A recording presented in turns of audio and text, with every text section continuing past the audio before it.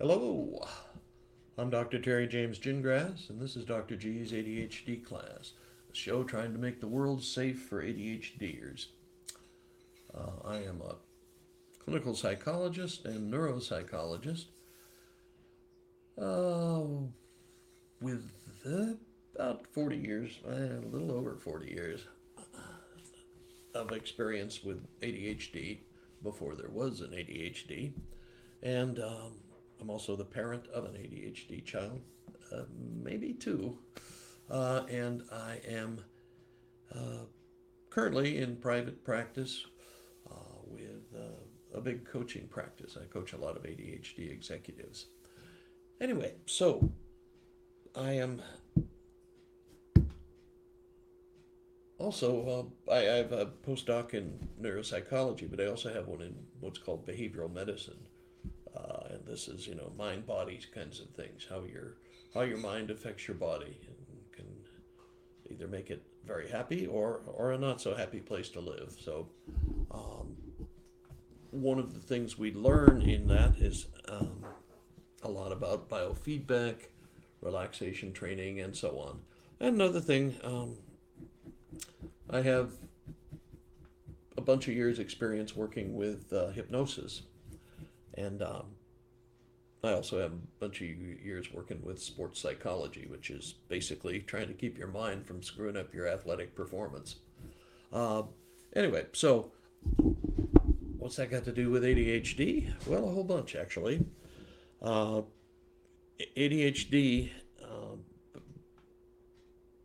is one of the things it's characterized by is what they call emotional dysregulation, which is just a fancy way of saying they have temper tantrums and let their emotions get control of them.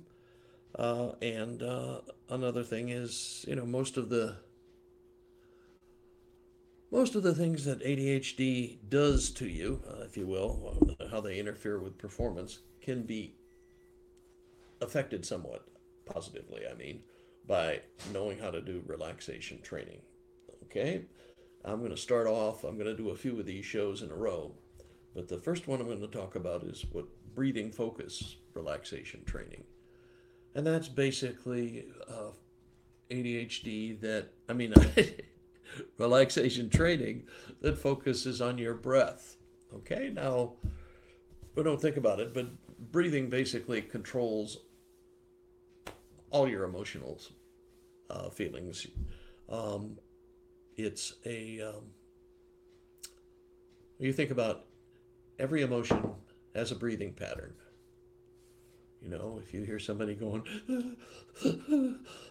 you're pretty sure you've got anxiety. And if you're standing in line at a movie theater or something and you hear somebody behind you going, you probably want to get out of the line and let him go ahead. Maybe call a cop. I'm not sure, but you're breathing the way you breathe, and in some school systems in Germany, the Norway, Finland, Sweden, they teach breathing and breathing relaxation stuff in school. Uh, in America, of course not. We don't do that. We're independent, ornery, uh, pioneer types. But breathing poorly, and that's just not knowing what you're doing. Like people do pretty well with breathing until they hit puberty. And then they start worrying about how their tummy looks and if it's flat and all that stuff. So they don't let your belly do the natural things it does when you breathe normally, when you breathe what's called diaphragmatically. And that's why some people are more prone to anxiety and panic attacks, because their breathing patterns are way out of whack. The big thing you got to worry about in breathing, and I don't, you should breathe normally, and it shouldn't be something you worry about a whole bunch. But the way the system is constructed, it's easier for you to exhale than it is inhale.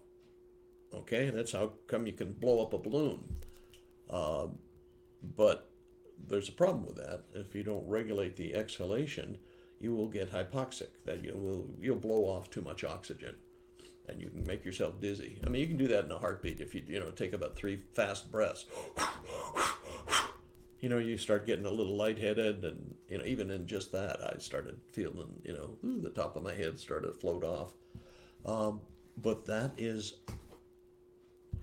what happens in spades with the ADHD kids, and plus, if they don't know what's going on, you get scared. You start having anxiety, and you don't know why you're having anxiety. And you're close to a panic attack, especially if you've ever had one, and you don't want that. But basically, the problem is that ideally, in an ideal breath, your inhalation and your exhalation should be about the same length.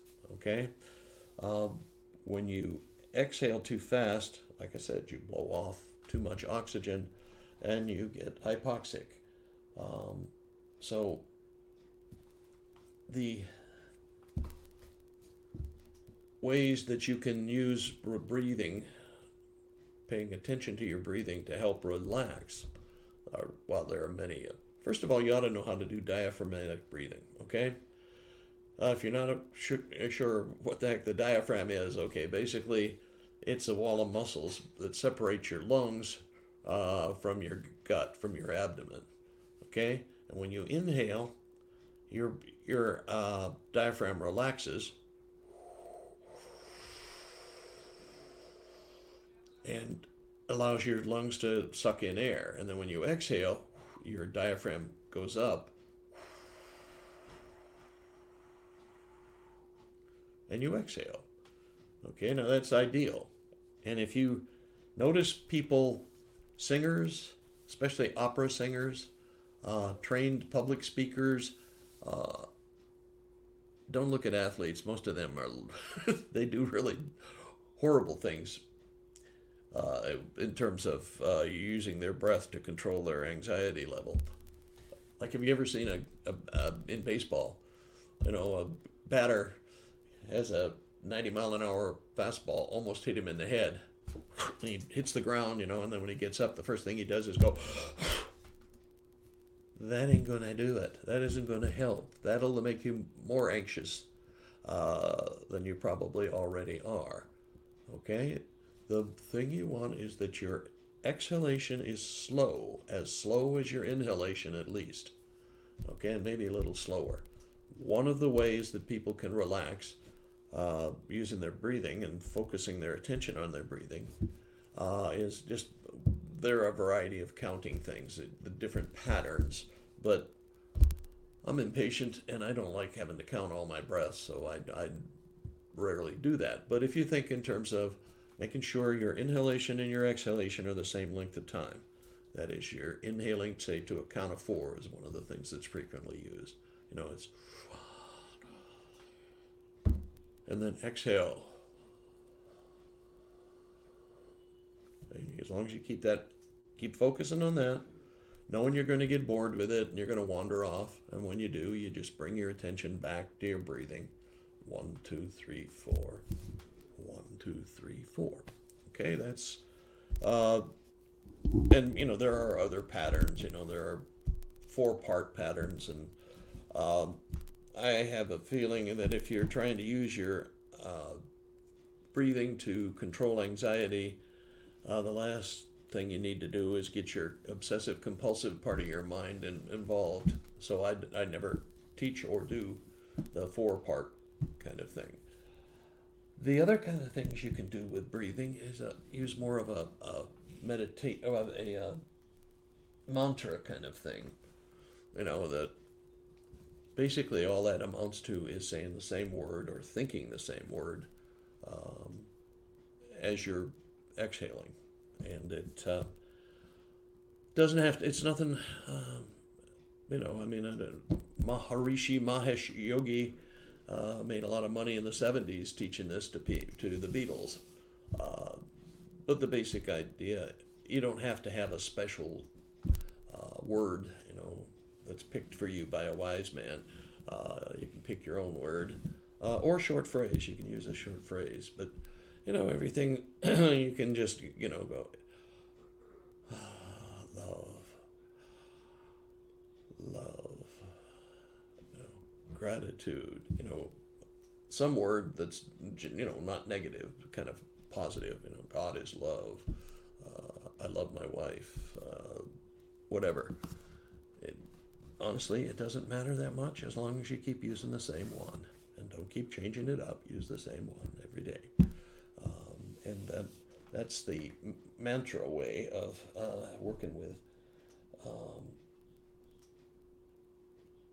with your breathing exercises to make them relaxation exercises. Because all you're trying to do is get your brain focused or your mind focused on something that doesn't mean a whole lot or is not directed at any kind of problem that you're having. You want to get your mind off of the problems and just on God is love or I love my wife or whatever. Okay, other things you can do are like visualizations. You just imagine a relaxing scene. For most people, it's either the mountains or the ocean. And then you just go through all the senses, everything you can see, everything you can hear, everything you can feel. All just go through them slowly, and oh, I feel the sun on my shoulders and the top of my head. You feel the wind blowing against my skin. I hear the sound of the birds off in the distance. I hear the sound of the wind and the pine trees, so on. And it's just a calm description, no rushing, that sort of thing. The other thing to notice, especially if you're going to try to do this with your child, the quality of your voice is more important than the content. Okay?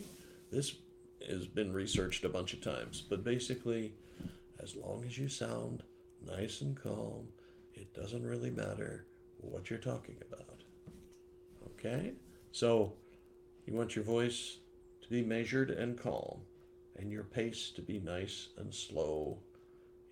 It's very hard to help anybody relax. If you're talking 90 miles an hour and your voice is all scratchy and high and all that sort of thing, you don't want that.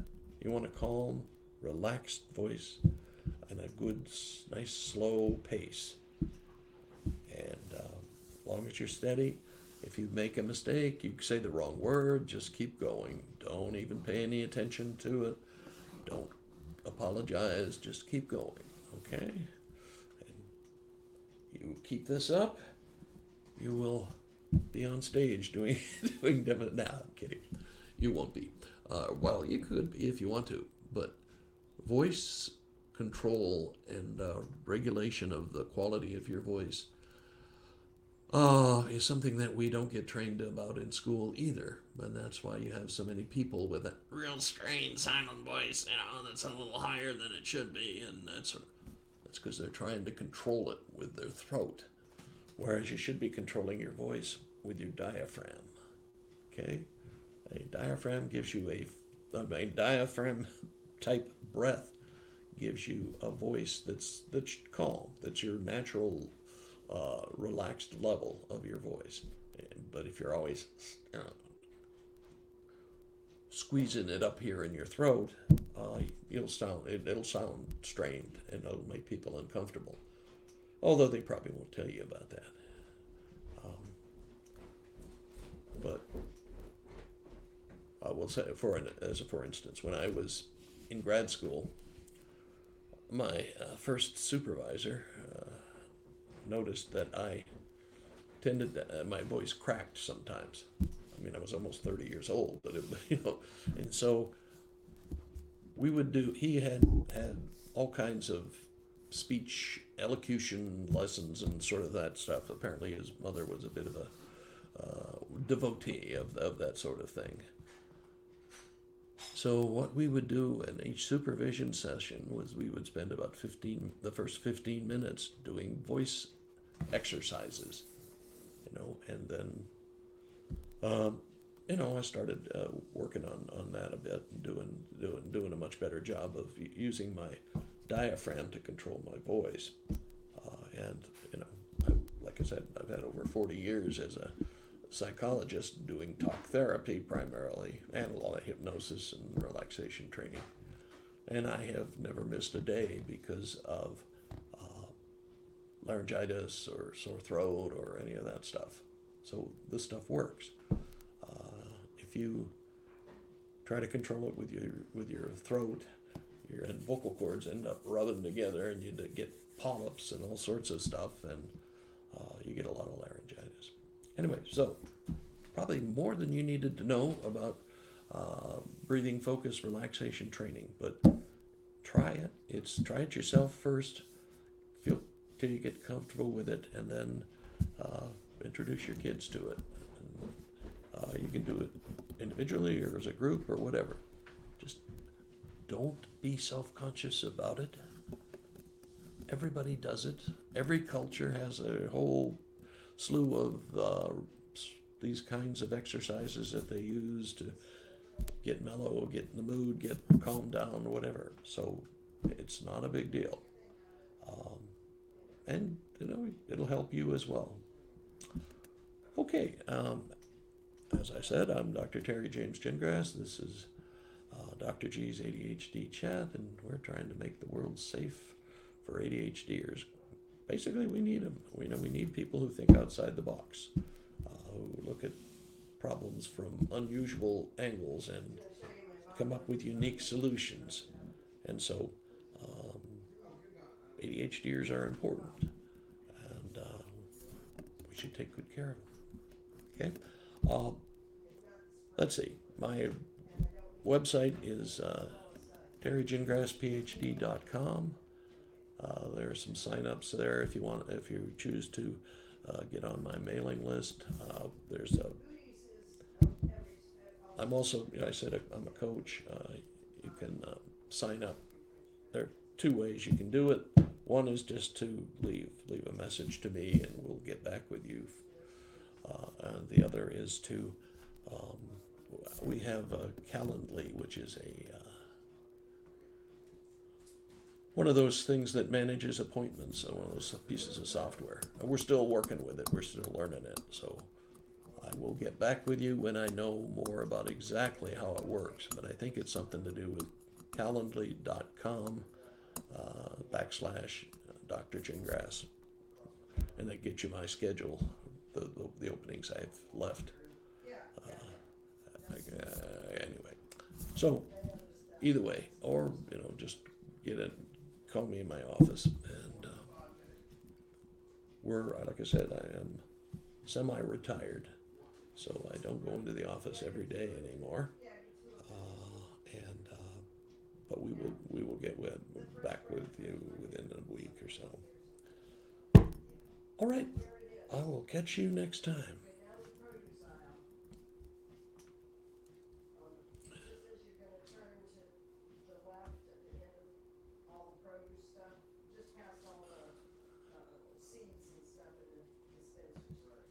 Right at the end.